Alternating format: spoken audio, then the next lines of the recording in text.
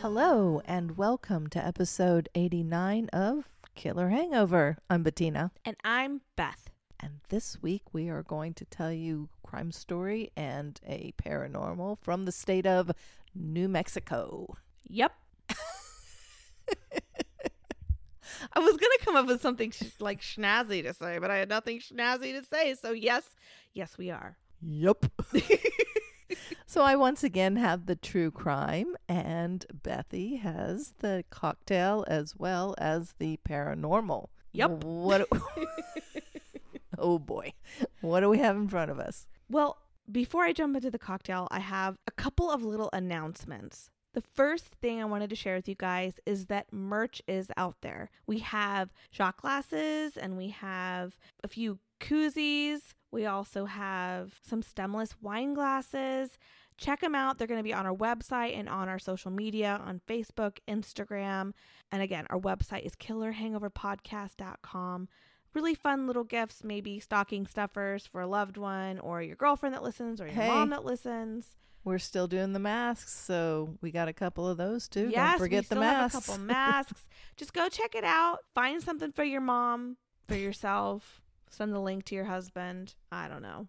The shot glasses are so cute. So merch is out there. We're super excited about it. And if you are a patron on Patreon, there is a link to the merch there on Patreon. So it'll be easy for you guys as well. So talking about Patreon, our members this week bought us this cocktail. Thank you very much. If you want to become a patron, you can join us on patreon.com. This cocktail this week, like literally I Googled New Mexico cocktail and this is the cocktail. This is it. This is it. Like this came up everywhere. Sort of like what was it called? The bulldog or the bull? Yeah, the Nebraska bulldog. Yeah. Like that was the cocktail. Okay. So this is going to be a tequila drink and it's called the Chimeo cocktail. Alrighty. Let's go for it. Okay. So the story goes that Arturo, I'm going to butcher his last name, Jaramillo, created this drink in the 1960s in his restaurant. It's a really popular drink in Chimeo, New Mexico. And I guess if cider is fresh, a lot of bars in New Mexico will make this cocktail. From what I read, that's what it said. Oh, okay. This cocktail is 1.5 ounces of tequila, a 1/4 ounce of creme de cassis. Stop laughing at me. Is it pronounced cassis? Uh-huh. Okay, Cassis. which I didn't know what that was, but I still don't really know what it is. It's a liqueur, but it's like a dark grape, right? I don't think it's a grape.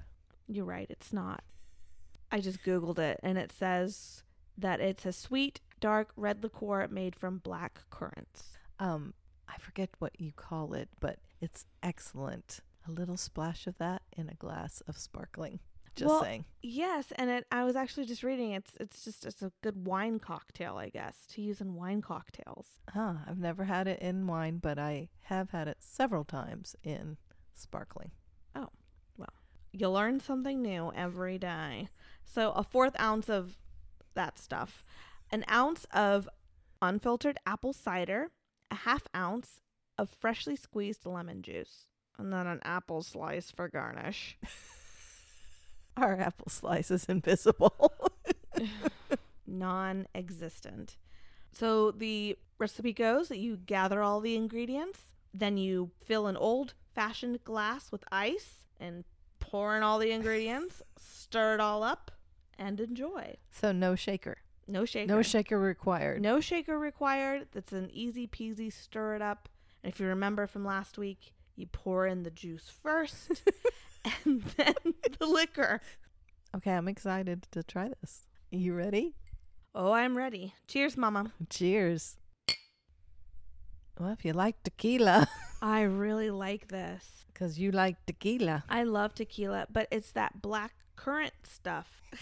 Don't spit your glass out. Don't spit it out. Don't laugh at me. That crema de cassis. It's almost as bad as cacao. I like that It mellows it out. tart, fruitiness because of the lemon juice and because, yeah, that's good. Yeah, if you're not a tequila fan, you wouldn't like this because you taste the tequila. Definitely.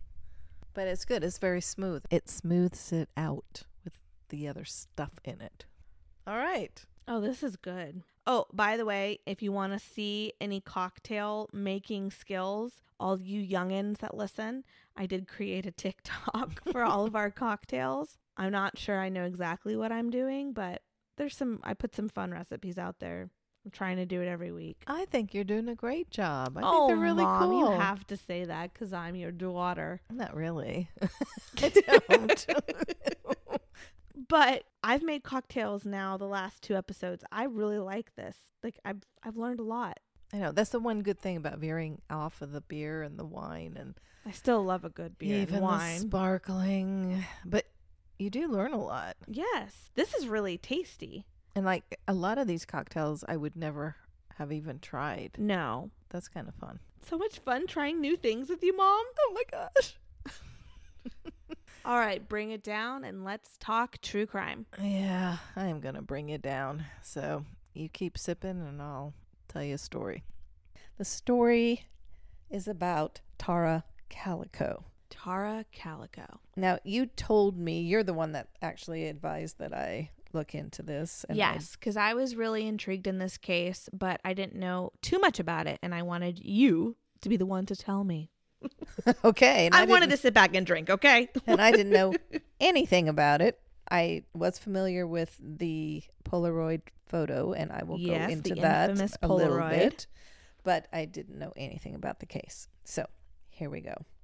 Tara Calico, described by her sister Michelle Dole as a very active, vibrant person who had a bright future ahead of her. Tara was born February 28th, 1969, in Belen, New Mexico, to David Calico and Patty Dole.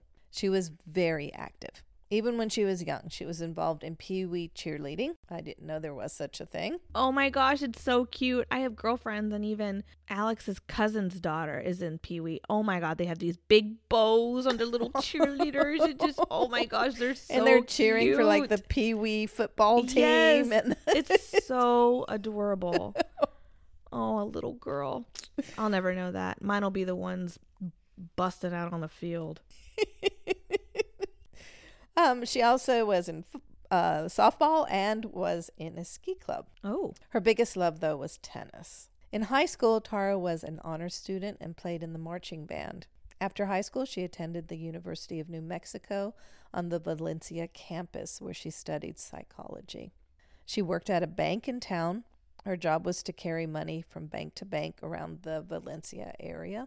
Okay. Tara was still staying active, playing tennis and bike riding. When I say bike riding, I'm talking about long distance. I'm not talking about the bike ride you and I might do. I don't know if I could even ride a bike anymore. I don't know. Her favorite route was along New Mexico State Road 47, an isolated stretch of road, but a place and time where Tara was able to think. She would head out almost every morning to ride the 17 miles there and 17 miles back. Now, if you can't do the math real fast, that's, no, but that's over 30 miles. 34 miles. Oh, She did this most every day. My gosh. Tara's mom, Patty, highly advised Tara to carry pepper spray or mace with her on the lonely stretch of road, but Tara assured her mother that she would be fine and continued with her bike rides. Now, she chose this stretch of road because there really wasn't much traffic. Not a lot of traffic. Okay. That makes sense. So now it's Tuesday, September 20th, 1988. Tara is 19 and a sophomore at the university. Tara called her mother that morning, telling her that she was about to leave on her bike ride, after which she had a tennis date with her boyfriend. Okay, so 34 miles on a bike and then playing tennis. Yes. Oh my gosh, I'm feeling really good about myself. I'm going to take a big gulp of this tequila drink. Oh, this girl was just incredible. Her tennis date was at 12:30, so she told her mom, "If I'm not back by 12, come looking for me." Right now, this is not a premonition. I was going to say. Like you might think. Did she always say this or? No, Tara had been having trouble with one of the wheels on her bike and had to walk her bike back into town on one or two other occasions. So she didn't want to be late for her 12:30 tennis date. Can't be late for her date. So that's the reason she did that. So she left that morning at 9:30 a.m., blasting music on her yellow Sony Walkman, as was her morning custom. Oh my gosh, a Walkman? That reminds me so much of Tom, my stepdad. Running with his music. With his cassette Walkman. Wasn't his yellow too? Yeah, it was. It was. And through the years, we've upgraded to the disc thing that played the CDs. Yes. And how he ran with the CD, I have no idea how. And now we're actually in the digital age. Now he listens to our podcast as he runs. But he ran with a cassette player forever. He did. He carried it and ran. I can't even walk the dog carrying something. Well, I just don't run. I don't run unless I'm being chased. Or bugs chasing. Yeah, bugs still chasing. All right. This sunny Tuesday was going to, unfortunately, turn out very different because Tara never returned. Her mother got nervous when she didn't hear from her daughter at 12. She called around, but no one had seen her, so she got in the car and drove the route, thinking, again, with the tire or something, sure. Something's wrong. And she was sure that she would see Tara walking the bike along the side of the road, but no. As slow as she drove and as thoroughly as she looked, there were no signs of her daughter. Patty called the police. The police searched the road and found what looked like a possible sign of struggle. Also, bike tracks that appeared to be spun out, tire marks from a vehicle, and the most important clue, a broken piece of yellow Walkman. A cassette tape was later also discovered along the road with music on it that Tara enjoyed blasting as she rode. So it was probably her cassette. Yeah, because I guess you could see the tire tracks and think that she had another flat tire and maybe somebody that knew her or somebody offered her a ride into town or something. But if you find like broken pieces of this Walkman and a tape thrown out. Yeah, and a sign of a struggle. Yeah. Neither Tara nor her bike were found. Yeah, that's crazy. I mean, not even her bike. Some witnesses claim to have seen Tara riding her bike being followed by a pickup truck. A witness did see the driver and a police sketch was made and circulated, but the driver was not identified. Now, I found this piece of information strange because Belen is a town of only about 7,000 people. Okay. Everybody knows everybody. Yeah, definitely small. Okay. So was the sketch that far off that no one recognized the person from town if he was from town? Sure. And this is like a secluded stretch of road. I would assume you'd know the area, I would assume, if you knew that road was there. I don't know. Sergeant Joseph Rowland of the Valencia County Sheriff's Office has been the lead investigator on this case since 2016. And yes, the case is still open. He is quoted as telling Investigation Discovery, quote, "If there's a car running half on the road and half off, 10 miles an hour on a 55-mile-an-hour zone in a remote location, and is being reported sometimes it's 20 feet behind a bike, sometimes 10 feet behind a bike, it certainly shows an indication that whoever was operating that Ford pickup truck was intent on the young lady riding the bike." Yeah. To add to that, there were 19 witnesses that came forward, some on that day that Tara disappeared, some later. There were 4 hunters that wanted to pull over to load guns or do something with their guns. I didn't quite understand. Pull over to load guns? Oh, boy. The place they wanted to pull over, I think it was like a side road, dirt road or something, but they wanted to pull over there, but they couldn't because it was blocked by a truck. The hunters said that they saw 2 young men staring intently straight ahead. When the hunters drove further down the road, they saw Tara on her bike. Now, they knew what the men in the truck were staring at. They were waiting for her to come up Cresta Hill. And so it was 2 men. Yes. So even if those were just innocent men standing there, they would have seen her, though. And why didn't they come forward? Say, like, yeah, that was me. I saw her riding her bike. The 2 men? Yeah. In the pickup truck? Yeah. That was described by all the other witnesses also. Yeah. Over the next few days after Tara's disappearance, police and hundreds of volunteers searched the area. If you've ever been to New Mexico, I'm talking about a stretch of road with no towns, no gas stations, no anything. The area is vast on either side of the road, and the land just stretches out to miles of desert. I mean, it's beautiful, but it's desert. Yeah. And it's deserted. A deserted desert. There you go. The family heard nothing until 10 months after Tara went missing. July 1989, a friend of John Dole's, so John is Tara's stepfather, okay, called with the strangest information. His friend told him that he had just seen a photo on, and this is a TV investigative reporting show. It's called A Current Affair. Okay. And it reports on anything from politics to entertainment to crime, kind of covers the area.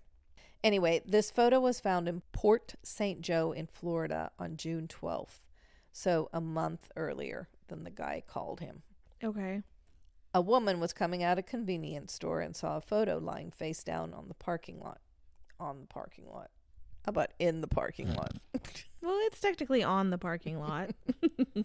Being curious, she picked it up to look at it and immediately turned it in to the police. The colored Polaroid was of a teenage girl and a young boy facing the camera. Their mouths were taped and their arms were behind them as though they were tied up. Okay, so this woman finds this Polaroid in a parking lot. This TV show is putting this Polaroid on their TV show. Well, she turned it into the police. Right. Then a month later, this TV show is posting this. Yes. So Tara's stepdad's friend sees this show and calls him tells and says him. Okay. Yeah. Hey. So I was wondering how this photo in Florida had any way of being known or seen or heard of in New Mexico. That's always interested me. So I just didn't. Okay. So then they tuned into the show, I guess, and okay, they thought, oh my gosh. They thought right away, this looks like Tara? Yes. Interesting. It looked like the two kids were in the back of a van. There was a book lying next to the young teenager. So what does this have to do with John Dole? Okay. Wait, who's John Dole? Stepfather. Okay, sorry. It's like, what does this have to do with John Dole? Who is John Dole? Well, the friend told him, like I said, this looks just like Tara. Right. John immediately called the police. Gotcha. The FBI were called in. I mean, here you have an unidentified teenage girl and a boy tied up in the back of a van. It already is suspicious. Of course, this is a case for the FBI. And of course, the photo also caused a media frenzy. Of course. Like sharks with chum. I had to throw that in. I love sharks. Thousands of tips came in, as is usual in a nationwide case like this. Patty and John were convinced that the woman in the picture was Tara, and they went to the police, as did the parents of a 9-year-old boy. They too were from New Mexico and were convinced that the boy in the picture was their son, Michael Henley. Okay. Sorry, go on. Michael had gone missing in April 1988 while out hunting with his father. Both families were hopeful that their children were still alive because, according to officials, the picture had to have been taken after May 1989 because the film used in the photo was not available until that time. Oh, okay. Got that? Got that. Unfortunately, the Henleys were to find out that the boy in the photo was not their son. Remains of a child were found in the New Mexico mountains 2 years later, around the area where the father and the son had gone hunting. Ugh. The autopsy concluded that Michael had died of exposure. Oh. So the scenario in this case was probably that Michael had wandered away from the camp and had gotten lost and succumbed to the elements. At this time, you have the whole nation involved with this, and I'm sure, listeners, that you have seen this photo. Most of you have seen this photo, and like I said, I'll post it and you'll recognize it. The case of who these young people were in the photo was featured on big-time shows like Oprah Winfrey and America's Most Wanted, and as in all cases, the theories came out of the woodwork. Mm-hmm. Tara had been kidnapped. The picture in the van proves that. Or Tara had run away and was working as a prostitute in California. Oh my goodness. Oh yes, the list goes on and on. A medium even got involved, saying, oh yeah, she's buried in California. Scotland Yard analyzed the photo. Okay, now I think this is interesting. I thought when I did the Black Dahlia, if you remember, Scotland Yard got involved in this too. Yep. That's Looking interesting. Did they get involved in a lot of? I've never read it. Are they just good on pictures? I mean, have you seen this before? No. And then but you're right. You did bring it up with the Black Dahlia. 2 cases, yeah. So are they just good with pictures? I don't know, because in the Black Dahlia, they said it was not. Right. They looked at the picture that the doctor had. Yeah. The women that the doctor had. Yeah, and they said it was not. But they're saying that this is Tara. Now, the photo was actually sent by Tara's mother to the Scotland Yard, and they looked at it and analyzed the photo and concluded that it was Tara. Which is interesting to me because I'm not 100% sure it looks like Tara. Well, the Los Alamos National Laboratory concluded that it was most definitely not Tara. Okay. Well, who do you believe? Who do you go with? And as her parents, how hard? And the FBI concluded that the photo was inconclusive. So you've got all areas covered here. Man, because it was found in Florida too. It's so weird. So there was no agreement that the woman was Tara in the picture. Her mother had noted a scar on the leg of the girl in the van. And if you look real closely, you can see it. Exactly where Tara had a scar due to a car accident she was in while in high school. Oh, well, that's interesting. Also, the aforementioned book that lay beside the teen girl in the picture was a paperback, My Sweet Adrena by V.C. Andrews. Now, I don't know if that author is familiar to you. Flowers in the Attic? No. Nothing? No. Ringing no bells. He used to be a very popular author. Okay. I read all his books also. But this book happened to be one of Tara's favorite books. For sure. But I'm saying he was a very popular author during this time. Okay. And so I'm picking up what you're putting down. A lot of people read his stuff. I'm just putting that out there. What I found interesting about the photo was that both the boy and the girl had their hands behind their backs as if their hands were tied. But were they really? You don't think they were really tied? I don't know. To me, it looked like her arms were too relaxed. I don't know. And if her hands were tied, then how the heck is she going to read the book that was right next to her? All right, I'm pulling up this picture. I got to see this while we're talking about it. Are you looking at it? I'm looking at it. So if her hands are tied, like I said, how is she supposed to read this book that's right next to her if her hands are tied like that? I can't tell if it's too relaxed or not. You can't tell because it's under her bottom. And also, she just looks pissed off, I think. The boy looks scared, but she just looks like she's pissed off. I don't even know if the boy necessarily looks scared. But here's my thing is like, if this were me and this picture was all over everywhere, I'd be like, oh, that's me. Me and my brother were just goofing around. You know what I mean? I don't know. So it looks like neither had their legs tied, if you're looking at the picture. Right. The police also noted that if the tape that was around their mouth, if that was on there for an extended period of time, there would be redness around the tape, but there's none. Okay. So it's almost like the tape and stuff was put on there right before the photo was taken. Okay. There was even a witness that said that they too were at the convenience store the day the photo was found, and they saw the boy sitting in the driver's seat of a white van playing with the steering wheel, and the girl was shopping in the convenience store. Now, I don't know if this is true or not. Like I said, a bunch of information flew in. You know, everybody wanted to get involved with this case, of course. And you mentioned the scar. I mean, the bottom of her leg isn't even really showing. It's just like... But there's a little nick. Do you see the little nick there on her leg? Right down here? Mm-hmm. Yeah, but like that could just be from the picture. Like that doesn't necessarily... That is strange that it's exactly in the same place. Yeah. I mean, I can definitely see a resemblance if this were to be Tara. There is a definite resemblance. Yes. But it was interesting. I saw somebody had put Tara and this girl's face close, like side by side. Mm-hmm. And the eyebrows were totally off. Yeah. I was actually looking at the eyebrows. Totally off. If you see a side by side, mm-hmm. they're shaped. They're just shaped different. Totally different. Yeah. And then something, I didn't really understand this, but like the very top of the nose, I think they call it the bridge of the nose or something, the knock of the nose or something. I don't know. But it was in a different area in both of the girls. No, I'm looking at that picture right now that you were just talking about, and I can see the differerences now. The nasion? Yeah, I didn't know what nasion. It's the very top of the nose. No, guys, I'm really good at pronouncing words.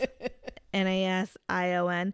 And if you're curious, this picture is going to be on our website. It's CoreyToomey.com has the photo, but we'll put it on our website so you guys can go look at this. Or even on our social media, I highly suggest. Yeah. I thought it very interesting that he posted the eyebrow is straight across in the van photo. Mm-hmm. And then hers has a nice smooth curve to the eyebrow. And even if Tara's does in the picture. And even, you're right, even if she was grooming her eyebrows, wouldn't look like that. That shape wouldn't be so changed drastically. Yes.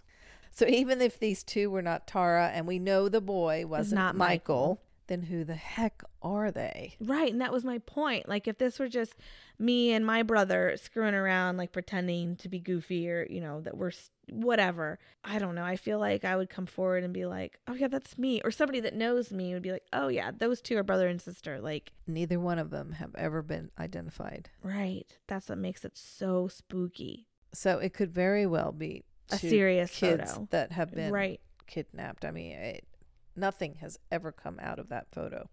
Over the years, Tara's family has had to look at many pictures that have been sent into the police. I mean, can you imagine? No.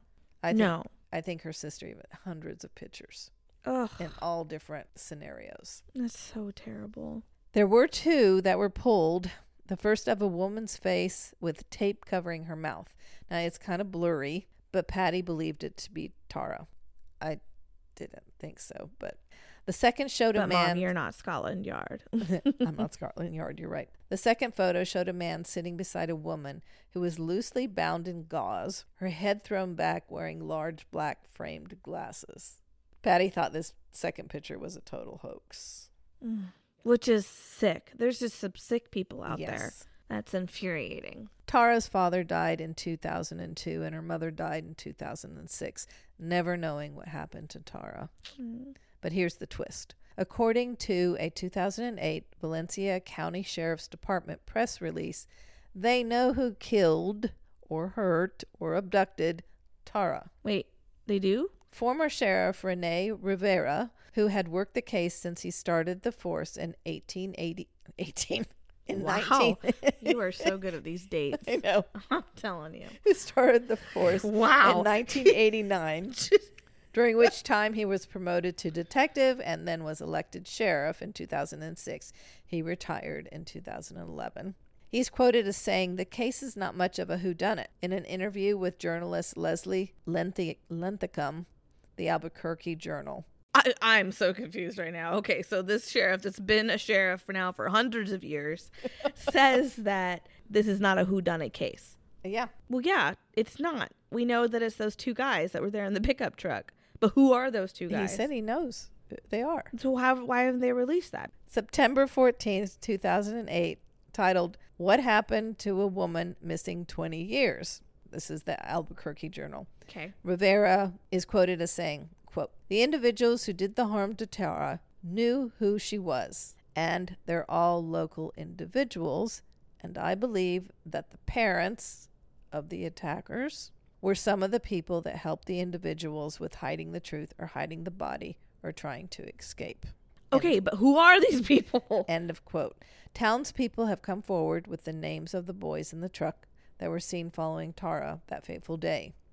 The names of the boys that helped bury Tara's body have also been brought up, as well as the names of the parents that helped clean and cover up the crime. So now we've got 4 guys. Okay.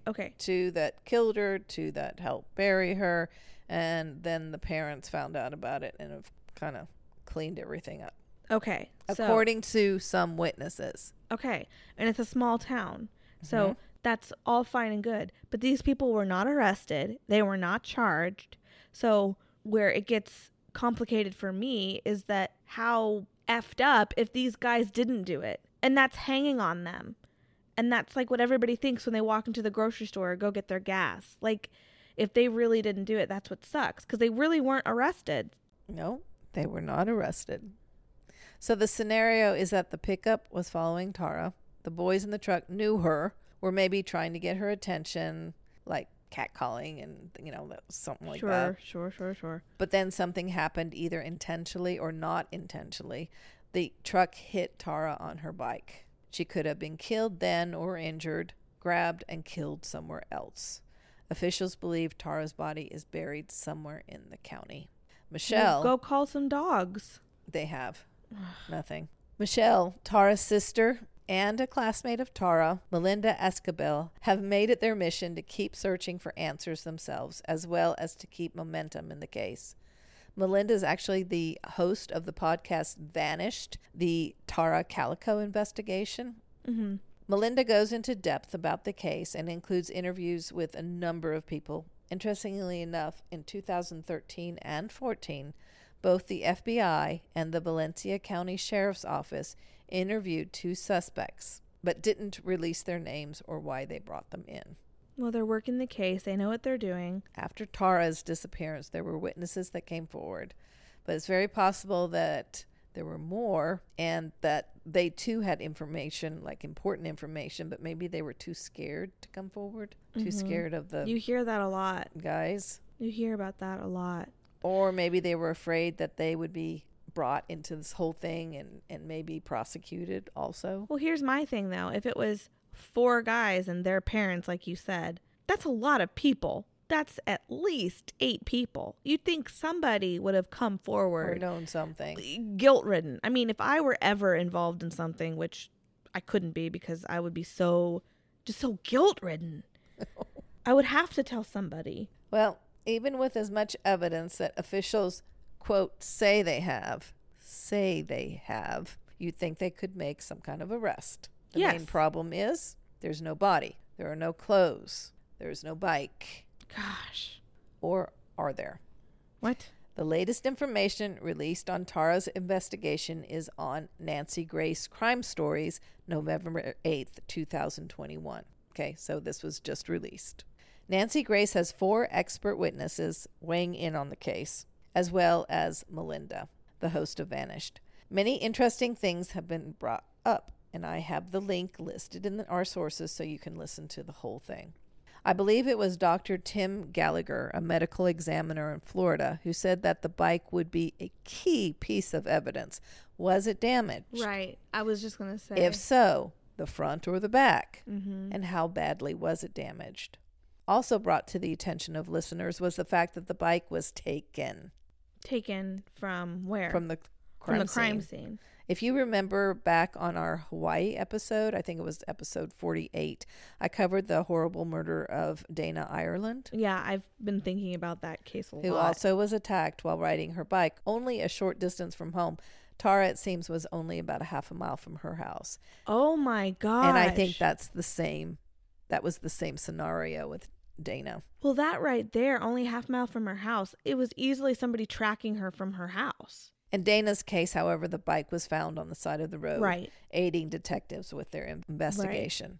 Right. In this case, there is nothing. Now, I may confuse you with the following information because, honestly, I was a little confused. Mm-hmm. But here it goes. This is from the Nancy Grace episode that I mentioned, and information from Melinda. She said that a pink bike that looked like Tara's bike was found in Mount Near, 60 miles from Belen. The bike was sent to Valencia, to the Valencia police. Then it went missing. Then it showed up, and now it's missing again. So this is evidence. How does evidence just go missing? Well, I can understand how it goes missing, like once I misplaced or something, but it went missing 2 times and it's gone. It's not like it has legs and ran away. So weird. Also found. Do they have photos of this bike? Because if they did, that would be great evidence. Even if the bike went missing, do they have photos of it? Nothing. Also found, and I'm not sure where, but there were a bra, underwear, and a shoe that supposedly was Tara's. The items, as well as paperwork, were sent to Valencia, but now that too is gone. Were there really ever items? Were there items, or is there a cover-up? I don't know. Think about it both ways. I don't know. I'm just throwing that in there. Is somebody involved? part of the police force. I don't know. Because well, if there's 4 guys and all their family, then yeah, I'm sure there is somebody involved. Because there's nothing. Also, according to Melinda, there was a witness that came forward recently. Past couple of years, not clear on exactly when recently is. Okay. But boy, did this gal have a story. She was the girlfriend or ex-girlfriend of one of the guys that attacked Tara. Supposedly. And her statement goes like this. There were 4 guys in the truck that day. One of the guys had it bad for Tara. He had asked her out and she said no. And he did not take this well. The men, they were all around Tara's age, knew she rode her bike on this route every day. Well, probably many people in the town did because she did it every day. When they saw her that day, they started following her, taunting her, catcalling, etc. Then they sat waiting for her. Remember the hunter story. Yep. When she came up the hill, they hit her with the truck, probably not hard enough to hurt her. She ran, they caught up, and all 4 raped her.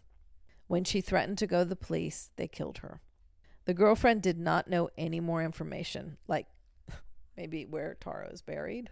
That might have helped. Yeah, I don't know. So I guess my biggest question is, if Melinda knows this information, the police must have the information also. So why the heck is this case still open? Yeah, why wouldn't they be arrested and taken in is for it trial? Really because there is no body, no real evidence? Well, I mean, I guess there was evidence, but now there isn't evidence. And then there was evidence. So confused. There's still so many questions in this case. And as I said, it is still open. So the police and the FBI are asking for your help. Anyone with information regarding the disappearance of Tara Calico is urged to contact the Valencia County Sheriff's Office at 505-866-2400 or the FBI at 505-889-1300. I will have those posted. There is a $20,000 reward for information leading to the arrest and conviction of the guilty persons or persons in this case. And like I said, I'll have those numbers and everything posted on our website, as well as in the description of this episode. Wow. See, like I've seen the picture, I kind of vaguely knew the story, but I don't know, maybe I just have too much faith in people. But I hope the police have their ducks in a line and everything, like that ex-girlfriend came forward and that it could be potentially these 4 people and their families. That's all just hearsay. Because if they had enough facts, these people would surely be arrested. Surely they would. So I feel like you just have to have faith. I don't know. It's just totally messed up. No, it is. It's totally messed up. Because her parents died without even getting an answer as to where Tara is. Nope. Or what happened to their daughter. And she has a stepsister like Michelle, and then she also has a stepbrother. And those 2 need closure. I mean, the family needs closure. Just, have Tara come home so that she can be buried and just know what happened and that justice can be served. Yes. Crazy, kind of really mixed up case. And during this time, there were at least 3 or 4 different sheriffs. And what's sad is that if it wasn't for a picture found in Florida that may or may not be Tara, I bet you we'd never even hear this case. It's a small town. You know what I mean? No, you're absolutely right. I didn't even think about that, but you're absolutely right. How many people go missing every day that we don't hear about? Yes. But because of that picture. Like on local news recently here in Kansas City, there is a 18-year-old girl that has been missing, and like I'm hearing about this because I'm in Kansas City, but I bet you listeners that are listening in Washington wouldn't know about this 18-year-old girl in Kansas City that's been missing. Like Same you scenario. Don't hear about it. But if some picture of this girl turned up in New York City on a Polaroid, it would become national news. It would. I don't know. That's what's really sad. Yeah, I didn't even think about that, but you're absolutely right. So, yeah, didn't answer any of your questions. Thanks for the story, Mom. You're more confused than you ever were. Let's talk some ghosties. And I can sit back and sip on that tequila with your black currants that you love so much. I do. We used to pick them off of my grandmother's bushes in the, this was in Germany. She had a garden house, and we'd go there, and she had black currants and red currants growing. Oh my gosh, my sister and I loved picking those and eating them. We didn't love so much picking them, but the eating part was, them. No, I think it's this crema da cassis or whatever you call this. It's what makes this cocktail, though. It's really yummy. Mm-hmm. Okay. So it's been a while, but we are going back to the theater, Mom. Yeah, it's been a while. I will be covering the Haunted Chemo Theater in Albuquerque this week. Okay. The theater is located in downtown Albuquerque, and its location is right there on the main road. So it's been one of the main attractions in the area since it was built in 1927. The original owner, oh my gosh, I seriously have no idea how to pronounce this poor man's name. I am so sorry. Orest Bacici. Why don't you spell it? Okay, Orest. Oreste. Orste? Oh, I'm so sorry. Bacici. Bachechi. Bacice. I'm so sorry. He was a local entrepreneur. He kind of had his hand in everything in the area.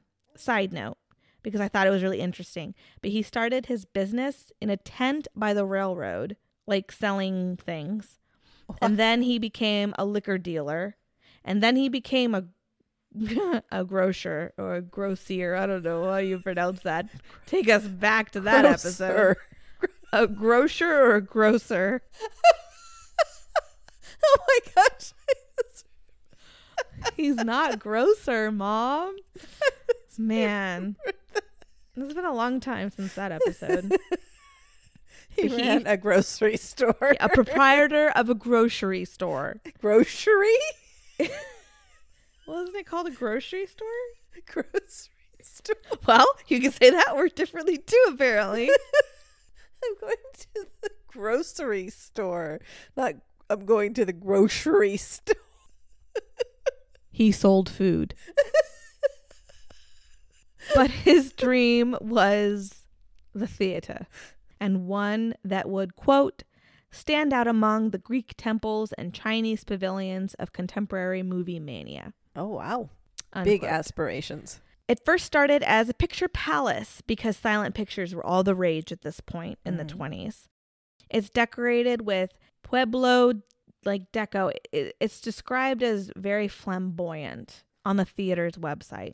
It's a mix of Native American culture and a Southwest flair. Yeah. Okay. It's an incredibly unique looking theater, which, by the way, you can take a virtual tour of on their website, which is really cool. He envisioned a very unique Southwestern style in his theater and hired, now this is really cool. It's a cool fact for me and Mom, but he hired Carl Bowler from the Bowler Brothers architect firm in Kansas City. Oh my gosh. Bring it on home. It. Oh my gosh. So I wonder if there's any relation. Wow.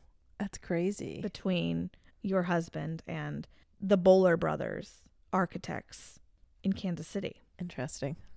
So I'm going to read from the theater's website because their description, well, it's better than what I could come up with. So, quote, the interior was to include plaster ceiling beams textured to look like logs and painted with dance and hunt scenes.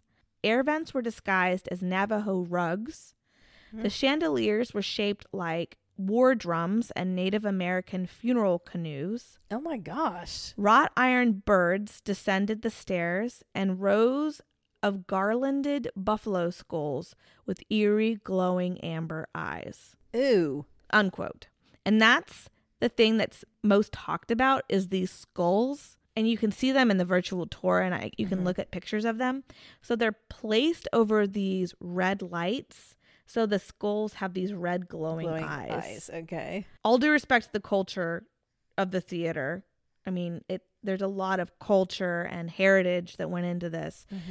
But these skulls are super creepy looking. It's just very eerie with red glowing eyes. The theater was named Chemo, Kimo, and is a combination of two local tribe words, meaning mountain lion, but interpreted as king of its kind. Oh, well. The theater held performances from local tribesmen, which was a first of its kind. Many of these performances had never been shared on stage before. Cool. So that would be really, really neat to see. After his death, and I'm not going to make a fool out of myself and try to pronounce his name again, but after the owner's death, he left the theater to his sons, who kept the tradition of local tribesmen coming in, as well as movies, and did more of like vaudeville shows. The Kimo's building also housed the local radio station, a restaurant, and some shops. In 1951, the theater was showing a movie that little 6-year-old Bobby Darnell found a bit scary. So he left his seat to get something from the concession stand. Oh. As he went down the stairs to the snacks, the boiler exploded, damaging most of the original lobby and killing little Bobby. Oh my gosh. Bobby is said to be the main source of hauntings in the Kimo Theater. Can you imagine that timing? I mean, that is just like so sad. Crazy. Yes. Jeez. Another disaster in the theater was a huge fire in 1963 that totally demolished the original 1927 stage and most of the theater. Oh no. The theater was in shambles and was about to be torn down when the city of Albuquerque came together and purchased the old theater, resurrecting it to the theater it is today. The theater is a performing arts center seating 709 people and is listed on the Register of Historic Places. When renovating it, they did the best they could at keeping the original spirit of the theater alive. Wow. And that's along with the original spirits that still remain there. Like how I did that. Did that make any sense, though? I don't know. Maybe. An actress, it is assumed, in a bonnet, just wanders the halls, going about her business. She doesn't bother anyone. She just walks to and from in the hallway.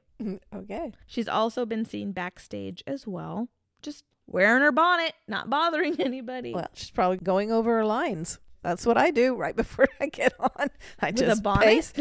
Well, if my costume's a bonnet, then yeah, but pace back and forth, just doing my lines. Little Bobby Darnell is another story, though. Mm. He has proven to be quite the little poltergeist. He is seen in a striped shirt and jeans and loves to play jokes on the staff and guests at the theater. He's often seen playing on the staircase. He loves to mess with the actors, tripping them. Oh, no. Making loud noises during performances. Basically, if you're not a believer, anything that goes wrong is Bobby's fault. His name should have been George, and we haven't had a George in a long time. I just have to make note of. To appease little Bobby, the actors have this little cubby-like room where they leave him toys and trinkets before a performance so he doesn't mess with them. So he's playing with the toys instead of them. This little space is filled with things for Bobby. Oh my gosh. You actors are so superstitious. Actors are very superstitious, yes. Or just a little stitious. Michael Scott. But apparently his most favorite thing to get is donuts. They'll hang donuts from the water pipe in the back there in that little space. And the next morning, the donuts will either be, not all of them, but some of them will either be gone, or there are some reports of little mouth bite marks on the donuts. And they're not like rat marks. Almost like a little boy bite marks. I mean, it could very easily be rats, but I like the story that it's a little boy ghost. These offerings to Bobby started in the 70s when during a production of A Christmas Carol, an actor had strung up some donuts, a gift for Bobby. The director ordered someone remove the donuts, an order he soon regretted. That evening's performance was a total mess. Actors were tripping and falling all over the stage. Can't even imagine. It's probably the best dang Christmas Carol I know. ever happened. Lines were forgotten and equipment and odd things would fall on the stage from above. Quite the Phantom of the Opera, I'd say. Like light bulbs and cables would fall from above. Watch out, Scrooge. Windows and doors on the set would either get stuck. Can you imagine trying being on stage and trying to open a door? That was stuck in the...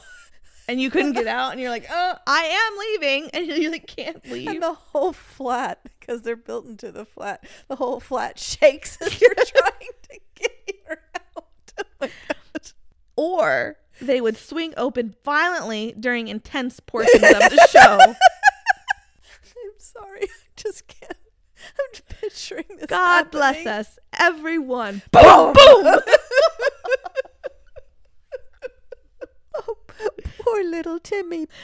From then on, gifts have been left for Bobby. Especially donuts. And the ghost blaming continues. One year, a night crew was preparing for a Christmas production of some kind and took down all the donuts. They were like stale. So I'm like, let's just clean this all up. This is kind of getting gross back here. That night's technical rehearsal was a disaster. Everything went wrong, from the sound to the lighting. I mean, everything. As soon as the gifts and the donuts were replaced, everything went smoothly. Although the new owner, does not believe in the ghost boy of the chemo, they do provide haunted tours of the theater every Halloween. And he still allows them to hang all their superstitious stuff in the back of the theater. I wonder what would happen if you hung a plastic donut back there. Well, I'm sure there are plastic donuts. The pictures we'll post there is everything from old ballet slippers to toys to snacks to, I mean, it is like this whole hullabaloo of stuff for Bobby in the back. Wow. Bobby must be a really strong, have really strong energy. Well, think about the way he died, and he's a little boy. But somehow he's getting energy from something, and it's making... Maybe all the nerves of an actor. Could be feeding off of the fear and the energy, the energy of putting on a show and a performance. Yeah. And yeah, believe me, it runs high before the adrenaline is super high. Maybe, I don't know, but in order to trip several people and open and close doors, that takes a lot of energy. Maybe Bonnet Lady's giving him a hand. She looks innocent. She acts like she's not listening to you, but really, but underneath she's that making bonnet, note. Her mind's working. So gonna look at pictures for that. It's fun. Even the decor sounds fascinating. Very. It's really interesting. I love how they interpreted the local tribes and their heritage and everything into this theater. And they have such a broad, like, they do so many different things there now. It's not just a stage. They do movies and things. It's neat. Cool. I love when they don't tear down historic buildings. They make them into something. Right. Even if it's renovated into something new. I just think that's so neat. Well, our little theater in our town used to be a grocery store. A grocery store? Grocery store. All right. So next week, Mom, we will be covering episode 90. Gosh, can you believe it? A different place outside of the United States. We will be traveling to Canada. Eh? Oh, the Canadians are mad now. They're like, crud. All right. Sounds like fun. Yes. You will find all of the resources and all of these pictures we're chatting about on our website, killerhangoverpodcast.com. We will also be posting them on our social media, Facebook, Instagram. Look for the cocktail recipes on TikTok. Golly. Getting better and better. If you are on our website on your mobile device, sometimes it can be a little tricky to find the pictures. So if you scroll through the description of the episode and you scroll down, you hit page 2. Yeah. That'll take you to all the pictures. I might try to look into making that a little easier for you guys. Check out our merch. It's also going to be on our website, also on our social media, or email us, killerhangoverpodcast@gmail.com, and say, where's your merch? I want to see it. And we'll send you a link. Also, don't forget to put in those reviews. Please, please, and thank you. That'll be a nice Christmas gift to us. Yes, the more reviews, the higher we fall up in the search. The higher we fall? The higher we go in the higher search. We climb, Mom. We're climbing. Yes, we want to climb. We don't want to fall. The higher we go in the search bar. Yes, we really would appreciate that. Also, shoot us an email with any recommendations for places for us to cover, both paranormal, true crime story, as well as a cocktail you want us to drink. And if you want to buy us a drink, join us on Patreon. Another good one, Mom. Please message us and tell us how to pronounce grocer. Grocery store. Cheers, Mama. Cheers. Love you, kid.